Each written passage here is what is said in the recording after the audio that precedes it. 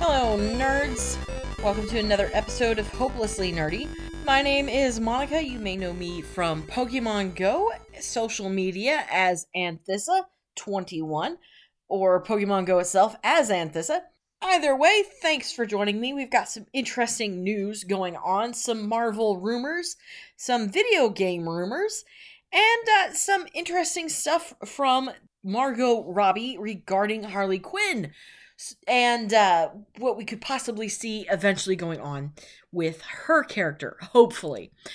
First, I'm going to start, however, with some Pokemon news. Target has recently announced that they are no longer doing trading card sales, including Pokemon and sports cards as well, due to concerns for the safety of their employees. This, of course, is coming on the heels of Walmart making a similar announcement not just last week. Honestly, it's sad and upsetting that this has happened. Unfortunately, it is not surprising. This has basically gone off the rails where obtaining these cards is concerned, and if it's gotten to the point where it is no longer safe to sell these cards in a physical shop, then that says a lot about what's going on. And I believe the majority of it is scalpers and flippers looking to make a buck on getting packs and flipping them. I did see an Instagram story earlier tonight where a retailer was selling them online but was allowing it through password protected signups for a new set of Pokemon cards that was dropping. It's gotten sad that this is what has happened, that they are now being treated like this. It reeks of Beanie Baby and Tickle Me Elmo throwback feels, you know? If you're old enough to remember any of that, if you're not, a quick Google search will help you. Although, be prepared, it's not pretty. You think Black Friday is bad? This is getting pretty horrible regarding this.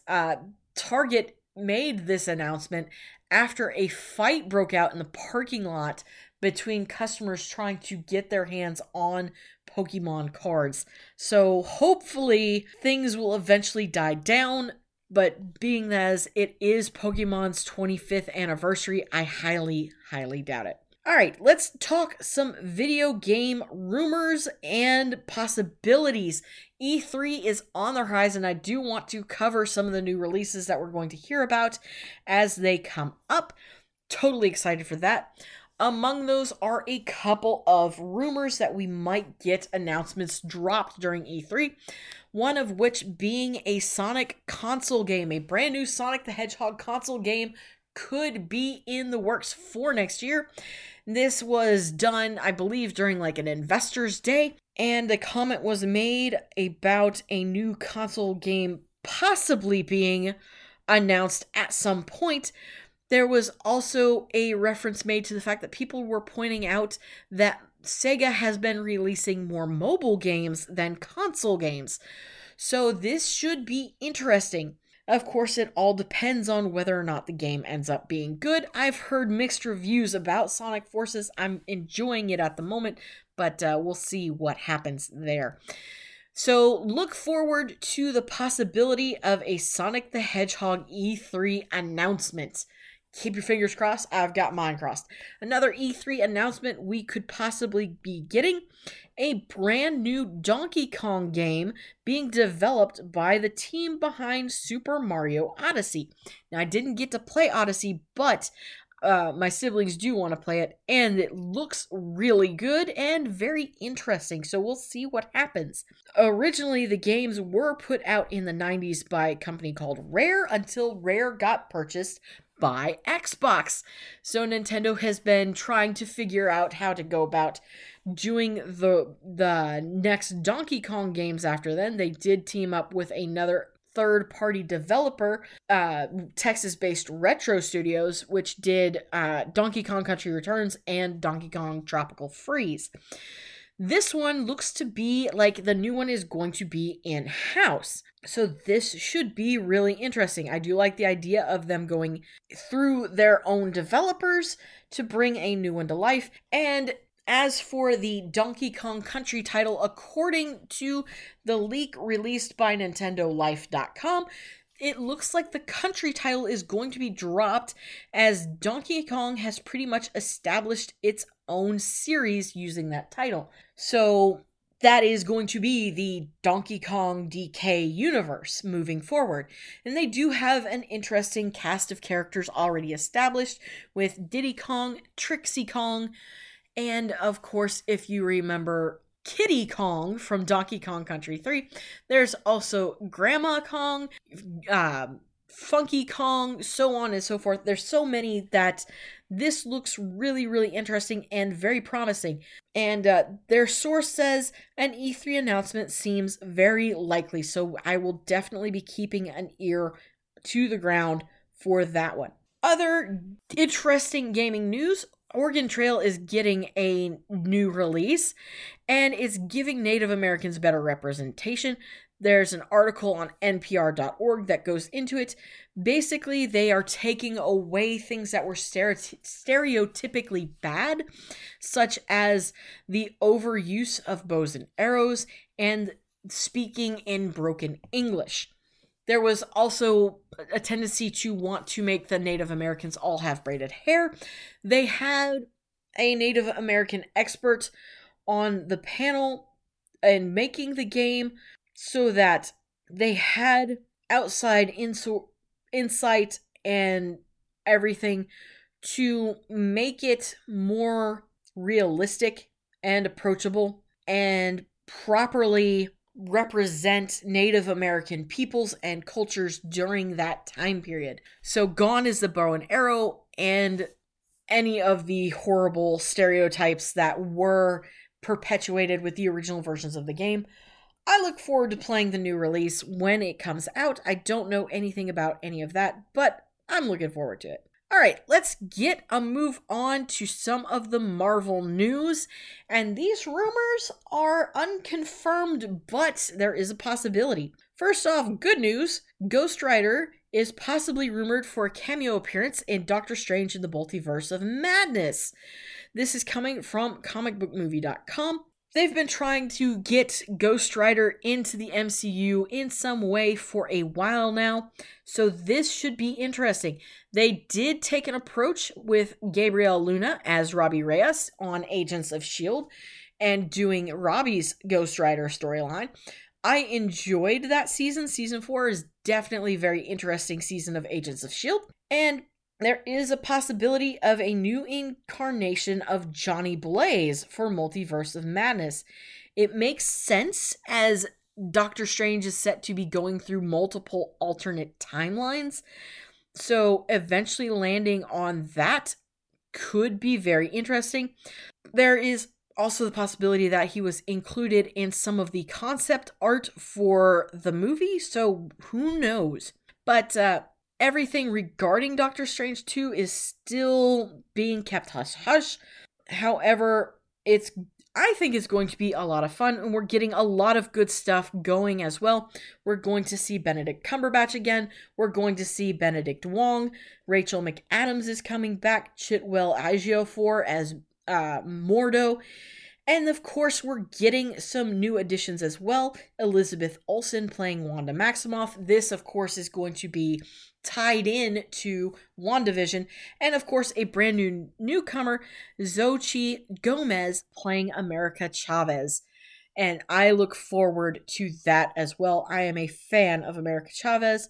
So I'm overall excited for the possibilities of Doctor Strange. Now, nothing has been confirmed, but the possibility is there. And my personal opinion, I vote for finding some way to bring back Nicolas Cage. I thought he did an excellent job, so I'd love to see him at least make a cameo, if not being Johnny Blaze again. The other interesting possibility, Shang-Chi and the Eternals may face an uphill battle in in getting released in China. This is coming from Variety.com, where they made a note that a recent Chinese state media report has posted release dates, US release dates for upcoming MCU movies for Phase 4. However, they released only 8 of the 10 upcoming movies, conspicuously leaving out Eternals and Shang-Chi. This seems like it might be a minor issue, however, it could be a problem. A lot of what is being faced where those films are concerned is mostly dealing with Chinese state media and propaganda. There is a movement of people saying that Shang-Chi is discriminatory against ideal Chinese appearance, and that it is a hodgepodge of cultures and is not really a true embracement of Chinese people. Plus, there is also the concern regarding Shang-Chi's father, who is in the movie known as Wen Wu, or the Mandarin. However, originally in the comics, he was called Fu Manchu, and this, of course, being very rude and discriminatory against Chinese people.